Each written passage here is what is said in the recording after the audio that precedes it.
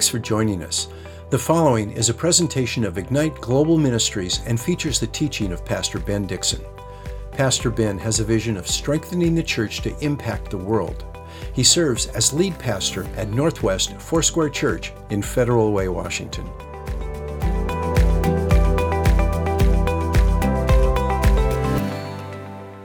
So today we're talking about understanding spiritual warfare, and what I don't want to do is glorify or focus too heavily on the enemy, but what I do want to do is expose him, and I want to bring clarity so that we are moving in the right way. I know we probably all realize this, but we are transacting at the same time in a spiritual realm and a natural realm. I want you to know today that while we are sitting here physically and we're seeing each other and we transact in this natural world that we live in, there is a spiritual realm in which things are happening, and things that happen in the spiritual realm do affect that which is going on in the natural. And the Bible is very clear that Christians are in a spiritual war that we are to be aware of. Everybody is in a spiritual war, but Christians are supposed to be aware of it. The Bible's quite clear that our enemy would be the devil, demonic spirits, the world system, and also the flesh. We are at war with all of these. In Ephesians chapter 6, the Apostle Paul gives us some insight as he's talking to the church at Ephesus. I want to share it with you today. Verse 10, he says to them, "Finally, be strong in the Lord and in the strength of his might. Put on the full armor of God so that you will be able to stand firm against the schemes or the blueprints of the devil. For our struggle is not against flesh and blood, but against the rulers and against the powers and against the world forces of this darkness and against spiritual forces of wickedness in the heavenly places." Here, Paul introduces a theology that there is this spiritual arena, and he can understand and wanted them to know that what we're dealing with is not people. Our enemies are not people, and we've got to understand that. People are the targets that we have as Christians to deliver the gospel of Jesus so that they can come out of spiritual bondage and darkness and wickedness so they can walk in the light of Christ, be saved, and have eternal relationship with him. People are our targets of God's love and God's truth. They are not our enemies. But Paul makes it quite clear that there are people who are doing evil and wicked things. And yes, we are responsible for our decisions, but we also have to be aware that there are things behind the curtain that are provoking, that are sowing seed, that are broadcasting thoughts so that we might walk in an evil way in the world around us. Paul could say this, unlike anybody else. Paul had been beaten. He had been ridiculed. He had been mocked again and again and again. Paul had gone through so much. He's even in prison. You can imagine he's at times in shackles. He's handcuffed, so to speak. And he's been beaten by people that are around him. And here he says to the Ephesian church, our struggle is not against flesh and blood. See, but he could point at people right in the midst of where he was right then and say, this person did this to me and this person did that to me. But he had an understanding theologically that while they may have physically done that, there was something behind the curtain that was telling them that that was okay. See, there's a mindset, there's a way of thinking that comes from the enemy that's trying to provoke people in order to do the bidding of that which is truly evil. There is a analogy that comes to my mind, which I've shared before. In 2019, before I came here to be the pastor, I was on a plane trip going to Mexico. We fly into San Diego. I've been to Mexico about 30 times or so. You lose track, so you end up throwing a number out there. You know how it is. But I've been there many times. We fly into San Diego, we land there, and then we drive across the border. It's just easier to do that. We were in the plane, and I started feeling uncomfortable as we were coming down into California.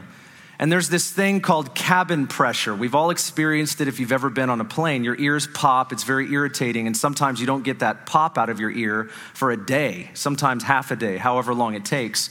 But as we're coming down, as the plane's coming down into San Diego, I didn't just feel cabin pressure, but something in my mouth started to be painful. And before you know it, as we're coming down, I felt this crack, and I could hear it. You know, in your mouth, you can hear something. It's got an echo, and it cracked as we're coming down into the airport, and it was excruciating. Have you ever had teeth pain before? I would exchange teeth pain for almost any other pain. Let me just clarify, almost any other pain. I would exchange teeth pain for almost anything.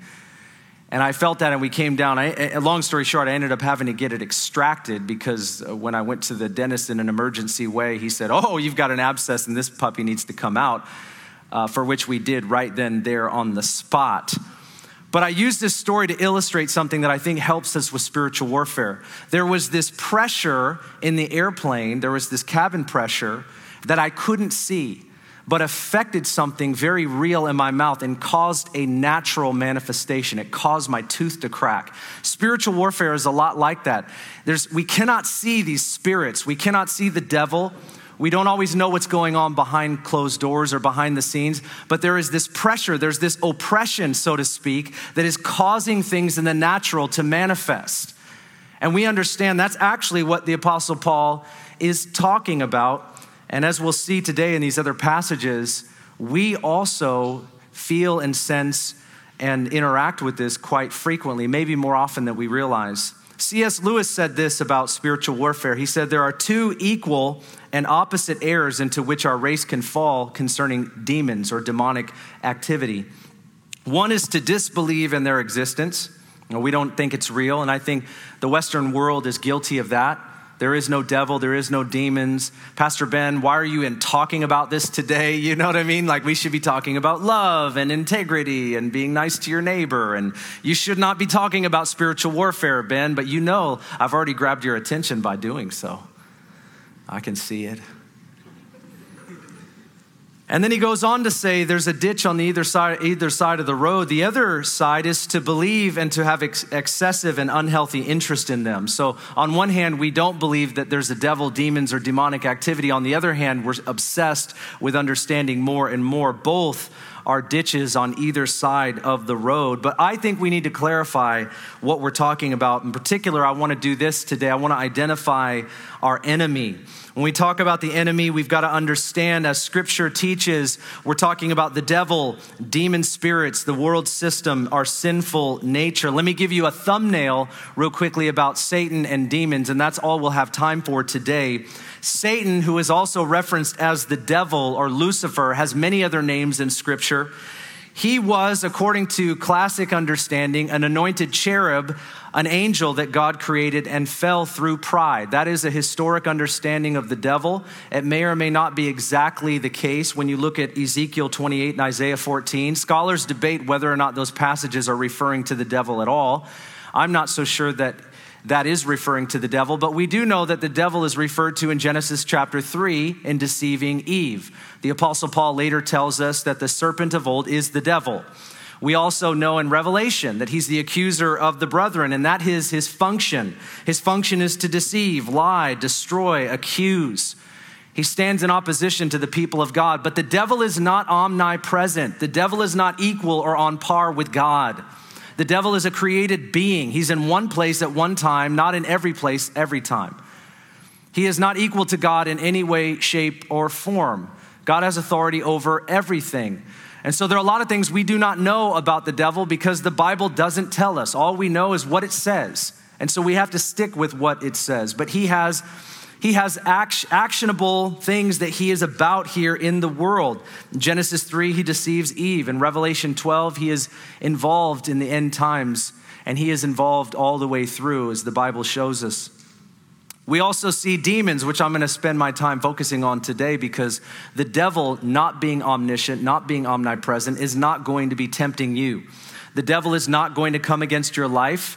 I'm not saying it's because you're not big fish. I'm just saying it's because he has sort of a strategist position, as it were.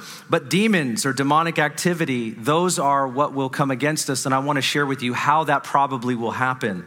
But what are demons? Demons are disembodied spiritual beings that seek to oppose the work of God on the earth. There are a few different thoughts about the origins of demons, but I won't go into that today. I just don't have time. The classic understanding of demonic spirits is that they're fallen angels associated with Satan and his rebellion from heaven. Let me give you a few passages to share with you why that is. 2 Peter chapter 2 and verse 4 says, "For if God did not spare angels when they sinned, but cast them into hell and committed them to pits of darkness reserved for judgment." I'm just using the passage to share with you about demons. Jude chapter 1 and verse 5 says something similar. "Now I desire to remind you, though you know all things once for all, that the Lord, after saving a people out of the land of Egypt, subsequently destroyed those who did not believe, and angels who did not keep their own domain, but abandoned their proper abode, he has kept in eternal bonds under the darkness for judgment of the great day." That's the second coming of Christ. In the Old Testament, a common and accepted reference for demons would be idols. Every now and again, a person will ask me the question, where do you see demons in the Old Testament? You see them in the Gospels. Jesus cast demons out of people. So clearly they were disembodied spirits and they could possess and oppress people. Jesus cast them out. So did the apostles. And so do we. That happens even today. The Bible does not suggest anywhere whatsoever that demonic activity is gone and no longer happening today. In fact, it is all over the world. But it looks differently, and the strategy does change because there is this sense of opposition and wanting to destroy the lives of God's people and really anybody all over the earth. But where do you see demonic spirits in the Old Testament? You see them behind these idols that are worshiped. There are many different gods, little g, many gods in the Old Testament, Molech and Asherah, Ashtoreth, Baal, or Baal. These gods that are worshiped, gods of other nations.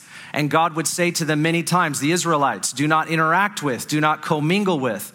God was not saying he didn't love the other nations. He was saying, do not interact with them as you're establishing a new society and coming into the promised land, because if you do, you will actually take on their gods. You will worship their gods as they do.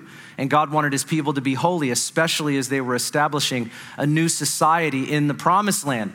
But as people worship these idols, there was a deity attached to these idols. They might have been made out of wood and gold and silver, but there was something attached to that wood, gold, and silver. Not naturally, but spiritually. And we actually see this today. And the Apostle Paul tells us, I believe it is in 1 Corinthians chapter 10, verse 20 through 22. He tells us that these idols that even they were aware of in paganism during the Apostle Paul's time, he was saying that these are demon spirits. They're representations of demon spirits because there's something behind that which is natural. There's something spiritual behind it. The Apostle Paul gives us this understanding. Obviously, there are a lot of other things we could talk about concerning demons, but we don't want to have assumptions or presumptions about them.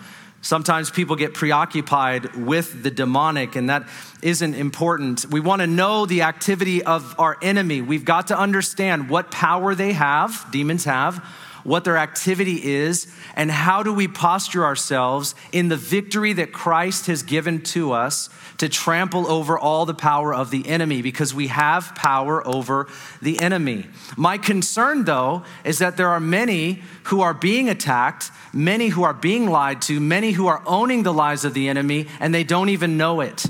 Pastor Ben, why are we talking about this today? Because we have to learn how to enter into the warfare in the victory that Christ has won for us and not act like we're walking in it already. I'm going to talk to you about the activity of our enemy. First, I want to tell you we should never, ever fear demons, Satan, or anything evil, ever. The Bible knows nothing for the people of God to fear anything that is evil. We fear not. I mean, even if we die, yet shall we live. There is nothing to fear for the believer in Christ. Although Adam and Eve sold the whole human race into slavery of sin, we understand that Jesus came and he brought freedom because he disarmed all principalities and powers and all that is evil and wicked. Colossians chapter 2 and verse 15 says this: when Jesus had disarmed the rulers and the authorities, same language as Paul said in Ephesians, he made a public display of them, having triumphed over them through him. The picture here that Paul is sharing is of soldiers when they would strip the clothes and the weapons off of those that they defeated, and they would lead them through this procession. Okay, this is what would actually happen when one general would conquer the army of another. They would strip the clothes, or at least the uniforms, off of the soldiers, and they would strip them of their weapons, and they would lead them through a procession down the street as they had them captive to actually show we have total victory over the enemy. This language is employed by the Apostle Paul to say the same thing about us as it pertains to spiritual warfare. That Jesus in his cross and in his resurrection has disarmed all principalities and powers, and he didn't just do it, but he showed off. What the enemy meant for evil and thinking that he won when Jesus was on the cross actually turned out for good. It turned out that anybody who believes in Jesus would have everlasting life. Can you imagine what the devil felt when Jesus rose from the dead? I mean, him shaking isn't even a description of what I'm sure the enemy felt. I thought we had dealt with this, but the Son of God rose again, and he made a spectacle, a procession, so to speak, in bringing this to bear. It's amazing. Generally speaking, though, the demons today, demonic spirits, seek to oppose the purposes of God and destroy people's lives. And there is no scripture saying that this is not happening today. I think a lot of people are confused about demonic spirits and or warfare, and I think the Pentecostal church can be very guilty of this as well. And I went, every now and again, you kind of have this creepy feeling of what the enemy is doing, because Hollywood shows these movies and these flicks that kind of, you got this horned creature and Halloween, like the devil's gonna knock on your door in a costume or something, or it's some kind of nasty being lurking around the corner waiting to scare people with an axe or whatever. The Bible does not share these kinds of pictures that Hollywood does with us. Okay, and that's part of the problem. And so we have kind of this eerie feeling about what the enemy is up to. The Bible actually says that Satan will appear as an angel of light. The Bible tells us that Satan is trying to deceive. Demons are trying to deceive. So what kind of power do they actually have? Now, this is important for us to realize, and Paul tells us what power they have in 2 Corinthians chapter 10 and verse 3. He says, for though we walk in the flesh, naturally speaking, we do not war according to the flesh. Though the weapons of our warfare, they're not of the flesh, they're divinely powerful for the destruction of fortresses or strongholds. The word warfare here literally means campaign. Demonic warfare is a campaign of ideology. It is a deception of the mind. It is to get people to believe things and think things that are not true. This is why they want to go under the radar. The power that the enemy has today is to broadcast thoughts to a people by whatever means that is available to them. The devil or demonic spirits do not know our thoughts, cannot coerce us to do anything, make us do anything, but there is a broadcasting system that goes out, spiritually speaking. There is a spiritual broadcasting system, and we can tune in and we can listen unless we can identify that this is a lie. We can identify that this is evil. And when we do that in the righteousness of Christ, we deny the lie and we profess the truth. Demonic spirits want to go under the radar. That's why it is a military campaign of ideology. It is a war of the mind. Because if the enemy can get us to think a certain way, our actions will soon follow. We live what we believe. We walk out in life based on the thoughts that we have, or the repetitive thoughts, not just compulsive thoughts, but the repetitive thoughts become a mindset, and that mindset becomes our actions. And those actions over a prolonged period of time become our way of life. And this is where the enemy is highly invested, not only against the people of God, but against the world. And this is what we're facing. This is why we ache when we see unrighteousness in the world. I want to say this to you today. Some things have become political, but ladies and gentlemen, they're not political. The mindset that would say it is okay to pull a child out of a womb and kill that child. There's a mindset that says that that's okay. That mindset is demonic in nature. It's not political. It's not something that we get to vote on. The great, glorious judge is going to judge every single person, not merely for the thoughts that we think, but for the actions that we take. And so there's something that aches inside of us where we are, as human beings, trying to make decisions on what we should and should not do. Behind all of that, we have to understand our struggle is not against flesh and blood, but principalities and powers. Well, how is that? Are people just walking around demonized? No. People are walking around buying into the lies of the enemy and then espousing those ideologies in the world that we live in. And we see those manifested on every platform and in every sphere of society. And that is what we're working against. But here's another problem. Christians see that, especially in the world of unbelievers, and we try to act against that or counteract that by just the natural. And this is why, yes, we should vote, absolutely. But if we stop at the vote and our angst stops at a vote and we're not living in intercession. See, this is what Paul says. He says, our weapons of warfare are not of the flesh. Amen. We cannot defeat the ideologies of the enemy in the flesh. It has to be transformed by the power of God. Friend, you have to go back to your salvation and remember how your heart was changed. If the heart isn't changed, our hearts are not open to the truth. And if the truth doesn't come into a person's life, it will not defeat the lie. You understand? And this is what we have to do. Yes, we need to move in the natural, but we have to contend for that which God can do spiritually. God can bring about power in our world to overcome things that we will never overcome. So we have to steward that which is in the natural, but contend for what God can do spiritually. And so often we don't. But we must. Amen. We must. If we are going to be people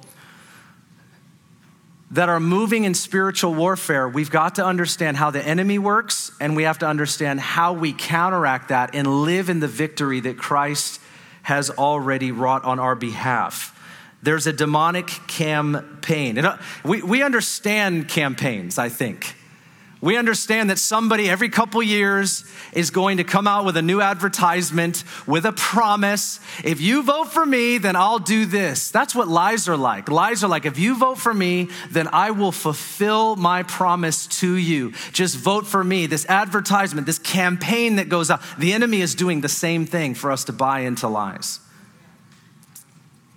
Paul goes on to say in Ephesians chapter 2, that the enemy is at work in the sinful nature, in particular those that are unbelievers. Look what he says here. He says, and you were dead in your trespasses and your sins, talking about unbelievers, in which you formerly walked according to the course of this world and according to the prince of the power of the air. He's talking about the devil, demonic spirits, the spirit that is now working in the sons of disobedience.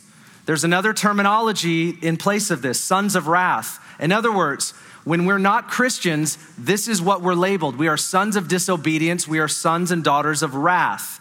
And it says that the prince of the power of the air is at work in them, unfiltered. Believers can still be influenced by demonic lies, okay? I'm not talking about being demon possessed. I'm talking about demonized. We can be influenced by demonic lies, and we can live out these lies as we interact in the world. And it's important for us to get a hold of how it is that we stand against the enemy's lies. But we also must know that there is a lack of filter when we're not believers. And so as the enemy's lies come, these ideologies come, they're taken up and they're lived out. And in many cases, legislated, as we're seeing in our world today. It should not surprise us. That is what the world is going to do. And ladies and gentlemen, we are going to be fighting this until we die.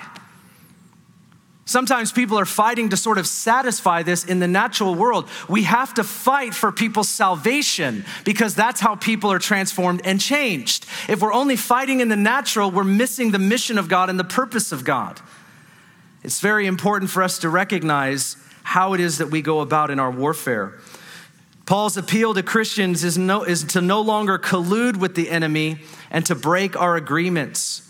Demons are defeated through Christ, so they only have power through invitation and agreement. No, there's a passage in Ephesians. I'm talking to believers, okay? If you're in the room and you're not a Christian, you'll hear this, but this is for Christians, okay? If you're wondering how does the enemy gain a foothold in your life, Paul tells us, In fact, Jesus even tells us, but here's what Paul says. He says, do not let the sun go down on your anger, and so doing, give a foothold to the devil. I'm gonna say that again. Do not let the sun go down on your anger, and in so doing, give a foothold to the devil. Do you think Paul meant to say devil there? Was it metaphoric? Paul was saying that if we allow ourselves an openness to evil behavior. Now, anger is not, I believe it's a secondary emotion. We get wounded, we get hurt, and so we feel anger. But what Paul says and what Jesus says is anger cannot be allowed to have an expression in our lives. We're gonna feel it, but we cannot live out anger because it will not produce the righteousness of God. James chapter 1, the anger of man will not produce the righteousness of God. So Paul tells us that if we allow ourselves to go to sleep with that anger festering in our lives, we will do what? We will give a foothold, a stronghold to the devil, which will grow and grow and grow, and it will manifest in our home. That's why we yell. That's why we scream at each other. Is that anything from God? Is that holy? Is that righteous behavior? No. Where is that coming from? It's coming from the flesh, but it's being provoked by something bigger than ourselves. Ladies and gentlemen, a stronghold is just that. It's a stronghold that doesn't want to let go. And I would tell you, if you have something with anger and you've not been able to get rid of it, it might have grown to a place where it feels bigger than you. If you want to identify the work of the enemy in and around your lives, let me ask you a question. Are you facing anything right now that feels stronger than yourself? Are you dealing with something right now that you have not been able to break? I'm not blaming it on the devil. I'm saying maybe we have opened a door and allowed access and we are agreeing. You know, I'm mad, and we justify our anger. I'm mad because she, come on, I'm talking to married people, because she. Oh, what about he, huh? Or what about other people? We start justifying our anger, but all we're doing is opening a door, because the Bible tells us how to reconcile. The Bible teaches us how to forgive. The Bible teaches us to move in the opposite spirit. The Bible teaches us that anger or jealousy or lust against someone in our heart actually will at some point manifest in something even bigger and greater. And who's gonna win? The enemy is just massaging those lies of the flesh to get us to continue to open ourselves up to becoming less and less like the one that we're following. So am I saying that's possession? Not at all. I'm saying that's an influence. We can be demonically influenced and encouraged. See, there's that little guy on your shoulder that's encouraging you to go down the way of the flesh, and it's subtle. It doesn't want to be recognized. Starts to blame, right? That's right there in Genesis chapter 3. Starts to blame. You kind of hear that voice. It's so subtle. Yeah, you hear voices. You do. You know, for me, for some reason, I've told you before, I hear like a little Sicilian guy on my shoulder. He's always like, hey, boss, you want me to take him down? I'm like, no, don't just...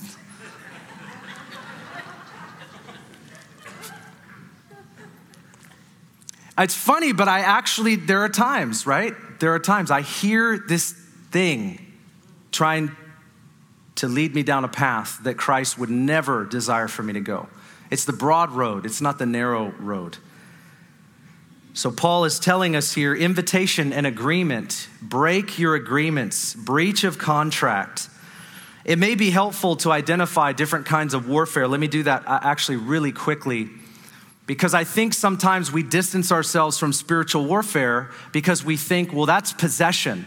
Like in Mark chapter 5, where there's a person that claims legions of demons are in them. So we look at that story in Mark 5 and we go, I don't deal with spiritual warfare. I mean, that possession stuff. Listen, that is an unhelpful term, demonic possession. Most scholars today would say demonization, which means there are levels of influence. So Christians ask me all the time, can you be possessed? No, you cannot be possessed, but can you be influenced by demonic spirits? Of course you can, right? Just like you can welcome somebody into your physical home, right? Have you ever had somebody and you welcome them into your home and they stay longer than they should? I had a joke in my mind. It's really not funny. I was like, some of you ended up married that way. That's not funny. That is not okay. But you welcome somebody into your home. Hey, I got a guest room. And they outlive their welcome, right? And then they start to put, you know something's wrong when a friend or somebody you welcome into your home puts their own lock on your door. I mean, that's a bad day right there. But spiritually speaking, if you welcome evil into your life, if you've got secret sin, if you're harboring unforgiveness, if these things are happening in your life, you may say, well, Ben, this isn't demons. No, it's the flesh. But do you think that demonic lies don't have access to that part of us because we're opening ourselves up? You can't have a little secret sin and it be unrepentant and something not have access to it. That's why it says, don't let the sun go down on your anger and allow the devil a foothold. It's like cracking the door open thinking that nothing bad is going to come in your house. Let me ask you to do something tonight to prove my point. When you go home, crack your door open and leave it open for the next 2 weeks and see what good thing comes into your house. That's what unrepentant sin is like. That's what like allowing ourselves to live in unbelief. I'm not talking about having doubts. I'm saying when we live in unbelief, and we have secret sin, we have unrepentant sin as believers, it's like cracking our door open every night for the next 3 weeks, hoping that something good comes in our house and nothing bad does. That's not even wishful thinking, that's foolish. And go on vacation, do that. Open all your windows and doors and see what good thing. Everything that comes into your home after you get back on vacation is going to need to be evicted. And as Christians, we can welcome things into our soul by allowing it, by harboring the fugitive. Those mindsets are like fugitives that we give food to. We allow them to exist in some room in our soul, and we feed them and we give them water every day. And all they're doing is putting more locks on the door of the guest room that we've given to them. The longer that we keep it, it's like they put one lock in, and before you know it, they got 10 locks on the inside of that guest room. And so by the time we go to deal with it 2-3 years later, we've got to bust down the door, and it gets a lot harder to do that when we've allowed it to exist for so long. We wonder why, and every counselor would just say amen to me because I have many friends that are counselors, and they know how this is. The longer that we allow these things in our life, anger and unforgiveness and all that, they may be the fruit of the flesh, but they give access to the work of the enemy. And we look at level 1 warfare is where the enemy would appeal, lies would appeal to our sinful nature. Sexual sin, adultery, fornication, pornography, unforgiveness, unbelief, unrepentant sin, false religion, false teaching, false Christ. If we allow false teaching in our lives, things that are not true, clearly are not true, doctrines that are right now all over the place in the body of Christ. Doctrines like inclusionism. This would be the doctrine that everybody's going to go to heaven because Jesus' death on the cross was so powerful, everybody's saved. That's called inclusionism. It used to be called something else. By the way, I try to stay up on the names because they keep changing. You have to read books all the time just to know what in the world people are talking about today. But that's a doctrine. And when you believe inclusionism, you don't evangelize. Why would we send out missionaries and missions? Because it's all a waste of money. It's all a waste of time because everybody's saved. Doesn't matter what you believe. It only matters what he believed. Amen? He believes in you even if you don't believe in him. I've talked to people about these. These are crazy, wicked ideologies. And the enemy wants to render the body of Christ ineffective in the advancement of the kingdom of God. That's what it's all about. And we don't have to be consumed with all of that, but we must be consumed with all of him. Bitterness, jealousy, hatred, foolishness, drunkenness. Friends, I'm not telling you can't have a beer or a glass of wine. I don't drink because I never know who's around me, so I've just sort of made an internal vow that I'm never going to drink alcohol because of the position that I'm in. I come from friends and family that were alcoholics, and I don't think they could even fathom me drinking a beer or a glass of wine in front of them. It would offend them because of where they come from and their deliverance. So for me, in my house, we don't do that. But for you, there's no legalism in our church. But at the same time, let's not fool ourselves. If you started with a glass of wine and now you're drinking a bottle, you're medicating something. And don't think for a second that isn't going to open a door somehow to these lies. Right? I mean, there's some things that we would say right now, they're inconceivable that I would ever think or do those things. But what's amazing about when we allow things in our life is the thoughts that start to come in, they become appealing.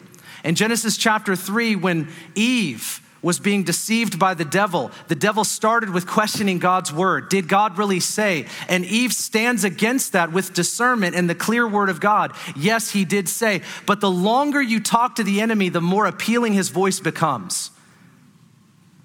And then it says she looked at the fruit and it was a delight to the eyes to make one wise. And so she took it and she ate it and she gave some to her husband. The longer that we allow ourselves to hear the voice of the enemy in our lives, instead of take the clear word of God and say, that's a lie. I'm not interested. Walk away, Eve. Come on. Walk away. Go get you some other fruit somewhere else. You got all these other trees that you can eat from, the trees of righteousness and life. Don't put that fruit back on the tree and let's go eat the fruit of God, the fruit of the Holy Spirit. But we don't want to be drunk. We want to be sober of mind. It's amazing. 1 Peter chapter 5, Peter says to those he's writing to, he said, be sober, for your enemy, the devil, is like a roaring lion. He's prowling around seeking whom he may devour. What's he looking for? He's looking for people that are open. He's looking for that door, that crack to be open. And he'll take that crack and he'll just kick the door right on open and come on in. That's what we're talking about today.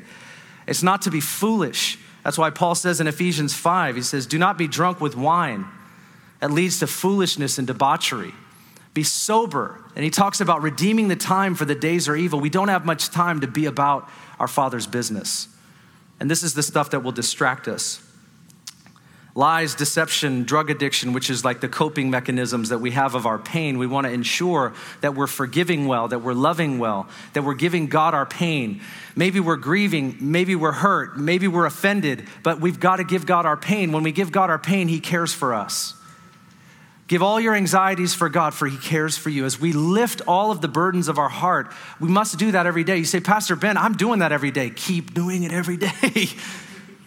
Amen. God will care for you. The Bible doesn't give an expiration date on how and when we do that. It doesn't say do that until. It just says give all your anxieties to God, for he cares for you. We never stop. Amen. We never stop. Level 2 warfare is more direct attacks of the enemy: physical torment, self-harm, false miracles, direct accusation. This is where you hear second-person voices. Sometimes I was involved in deliverance ministry for about 3 years. We probably prayed for 1,000 people. We'd sit them in a seat. 3 of us would talk to them. 1 of us would take notes. We did an intake, kind of like a counselor would do. We asked them about their history, and we would pray over them, usually for half an hour. And if we dealt with something demonic, it would go longer. And I was a part of that for about 3 years. And we prayed for, like I said, probably 1,000 people. It was amazing. I learned a lot in those years when we were doing that. But one thing is for sure, it didn't matter who sat in that seat. Poor, rich, business owner, employee, teacher, janitor, it never mattered. Everybody's the same. Everybody can get tempted. Everybody has issues. Everybody can get hurt. Everybody can leave the door open. Everybody has family of origin wounds. I learned a lot of things in that season. Lots of people are living in denial. They live in denial of the things that exist in their lives, and the only thing it does is hurt them. This is why I'm talking about it today, is because we often fight wars that have nothing to do with us. We think Jesus wants us to do all these things, and all the while we're literally ignoring our family, our heart, our home. We're ignoring the salvation of the people in our lives because we're over here trying to fight something that Jesus did not invite us into. He did not give us weapons for that warfare. He gave us weapons for warfare over here, but they're lying on the ground, and we haven't picked them up and learned how to use them yet. This is why prayer is mighty in God. As we pray, as we come together and we intercede, the Lord moves in like a flood as we pray, as his people pray. But the enemy will start to get people to believe things in their own minds. So this is what will happen, just to be practical with you. You might be wondering about how does this practically work? Well, like as people grow up, you'll hear, like in your mind, you might think it's your thoughts. Don't believe every thought you have is your thoughts. That's number one. Don't believe that. There are thoughts that are our own healthy brain. There are thoughts that come from the Lord, the mind of Christ, and there are thoughts that come from the enemy. And we have to learn how to discern between those. And the Bible gives us a lot of information on how to do that, or what is what. But there'll be these thoughts, and they start as if, sometimes they'll come like, I am no good. I am worthless. I am this. And it's connected to something usually in our life, an event perhaps, or how we feel about ourselves, or something that happened, or whatever, something that has power over us. But we start to hear those things. But there are times where you'll hear this, you are. Whenever you hear that in your heart, in your mind, you hear you are foolish. You are dumb. that you take that thought captive to the obedience of Christ. That is not from God, and that is not just your healthy brain right there. That is not just a wound in your life. That is coming from somewhere. You are. I've heard that in my mind before. I've heard those thoughts. In fact, for years, I had to overcome the enemy in very specific ways. But my theory is this, that we'll start to hear you are until we start to believe it, and we'll say, I am. And then his job is done. If he starts saying you are, we hear that and we don't stand against that. That is not what the Bible says. The Bible says I'm the righteousness of God in Christ Jesus. The Bible says that God has poured out his love in this, that while we were yet sinners, Christ died for the ungodly. The Bible says that he became sin so that we would become the righteousness of God. The Bible says that I'm a son or a daughter of God if I'm in Christ. The Bible says that he loves me. The Bible says that if I ask him for forgiveness, that he not only forgives me, but cleanses me from unrighteousness. Say goodbye to your past. So we have to stand against this stuff with the truth. We reject those lies. As we deal with our enemy, how do we do that? James chapter 4 and verse 6 tells us how to do that. He gives greater grace. God is opposed to the proud, but gives grace to the humble. Submit therefore to God. Resist the devil, and he will flee from you. Draw near to God, and he will draw near to you. Cleanse your hands, you sinners, and purify your hearts. I'm not just saying this to you, amen. I'm also, all right. Sometimes you're like, cleanse your hands, you sinners. Be miserable and mourn and weep. Let your laughter be turned into mourning and your joy to gloom. Humble yourselves in the presence of the Lord, and he will exalt you. James says, submit to God, resist the enemy. It's sort of like resists. The enemy's trying to put you in handcuffs. He's trying to bring you into bondage. Resist that. He's not a police officer. He doesn't have authority. And we resist. We say no to the lies. We resist what he's trying to do, and we submit to God, and God's power overcomes the enemy every time. We're not just walking in victory in Christ autonomously. We have to walk in victory in Christ submitted to God. Resist the enemy, submit to God. As we're submitted to God, no evil can befall us. No curse can befall the people of God, but we must be submitted to God in Christ Jesus. And so there are many of these things that I have. I believe they'll pop up here on the screen, but I need to close. We repent, we break agreements with lies, we forgive, we unite, we stand. Paul says, finally be strong in the Lord and in the strength of his might. Let me just simply close by this. I took you to the end here. I want to tell you today that as we deal with the work of the enemy in our lives, we must first recognize that he is at work. Secondarily, we must agree today that God's power has already overcome the devil and his schemes. But knowing how he works in lies helps us to shut the doors. We shut the door. How do you do that? You break the agreements that you have. It'd be like somebody coming to your door and trying to get you to buy something, and they overpromise and they underdeliver, and you realize you signed a contract, and there was a promise for you as you were signing a contract. You thought something was going to happen, and at some point when you signed that contract, you realized that you signed a bogus contract. Well, guess what? Today is a day of breach of contract. Today is a day where we recognize that if we've come into agreement with the enemy and his solicitation to our flesh, if we've agreed with, if we've invited it, if we're allowing it, if we're harboring the fugitive of those mindsets in our life, it's time to just disagree and cancel those agreements that we have. Friend, I want to tell you today, listen, I love our church, but we can't go home and let these things exist. We're letting the door open.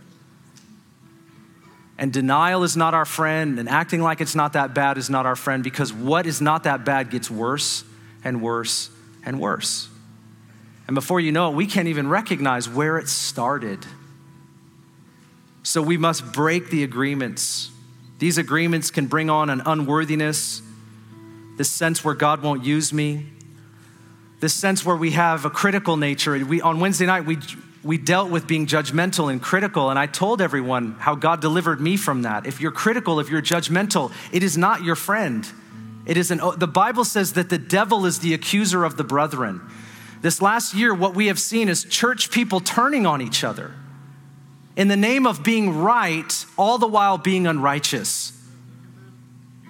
So we've allowed ourselves to think I can be right and live unrighteously, and somehow it's still right, and it's not.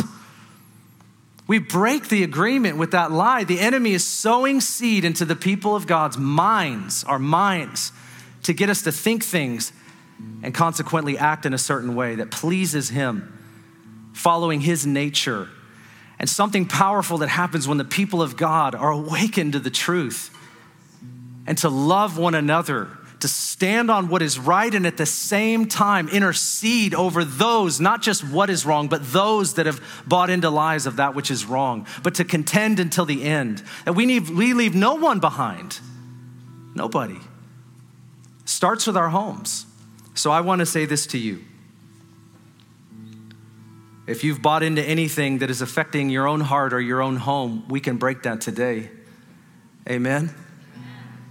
I'm not asking you to pray a prayer and everything gets magically perfect overnight, but there's a prayer of commitment where we recognize that there's a work of the enemy and there's an agreement with the flesh, and we say, no, I'm not letting that in my heart anymore. I'm not allowing that in my home anymore. I'm not agreeing with that anymore. It starts with saying no. We take authority over the enemy by saying no. I say no to that evil. It doesn't belong here. Oh God, humbling myself to the Lord. Help me, Lord. And the Father smiles and he says, I'm so glad, because he has power over all of it. He has power over all of it. Would you stand today? Would you stand with me in the presence of God? I want to pray a prayer over us. It's a prayer of agreement with God, disagreement with sin, disagreement with lies, disagreement with anything that's plaguing us. And here's the thing. If you feel like something is bigger than you right now, you have something that's happening in your heart, in your home, and it's just bigger than you. You want it gone. You don't want to agree with it. You don't want to walk in it, but you recognize, Ben, this thing is bigger than me. I've tried, I've prayed, nothing has happened. I want you to put out your hands before the Lord, and we'll all do this today. The Bible says, be strong in the Lord and in the strength of his might. How do we do that? We press into prayer, into his presence, and we claim the victory that we have in him. But we don't avoid the agreements that we may have made. So today, as I pray, I want you to disagree with the lies of the enemy. I want you to break those lies. I no longer will collude in my flesh with these lies that are coming against me. The lies that disqualify me from ministry, the lies that make me to blame and shift blame to other people. Instead, I will repent and I will turn to God. I will submit to him and he will exalt me. I will give him my wounds and I will give him my fears, and he will replace those with faith and boldness and confidence and a new level of transparency. So today, Father, we come to you. We thank you in the name of Jesus. We thank you that you have all authority over the devil and demonic lies and the enemy's work all the way up until the end. And Revelation shows us that you have dealt with him and you will deal with him. And we thank you that those lies that are, if they exist in any of our hearts and in any of our homes right now, we pray you break them in the name of Jesus. Come. Holy Spirit, come and show us those things, expose his work. And we thank you that the people of God, we rise up in the authority of Christ and we stand against his lies and we stand on your truth. Your truth says that we are the righteousness of God in Christ. Your truth says that we are sons and daughters of God. Your truth says that we have the mind of Christ. Your truth says that whom the Son sets free is free indeed. Your truth shares with us. It shows us that you not only forgive, but you cleanse us from all unrighteousness when we come to you in repentance. So we come to you today and we pray for freedom, freedom, freedom in the name of Jesus. I thank you right now, you'll heal hearts that have been worn from places of divorce. Somebody right now, you've had a divorce in your life and it still affects you today. And the Lord just wants to heal you from that. He wants to cleanse you, and the lie that comes from the enemy to pull you back into that wound and that event, questioning yourself, questioning your present and your future. The Lord's going to heal you. Father, thank you for your healing today. Thank you that you're breaking those lies, that those echoes, not only will we not just hear them, but if we do, we'll stand against them today.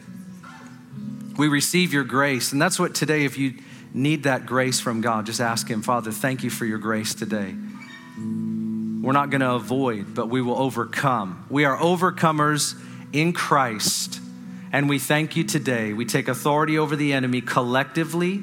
We expose his lies. We thank you for the truth settling into our hearts. Give us a holy fire for your word and for prayer and to advance. In you we pray, in Jesus' mighty name. And God's people said, amen and amen.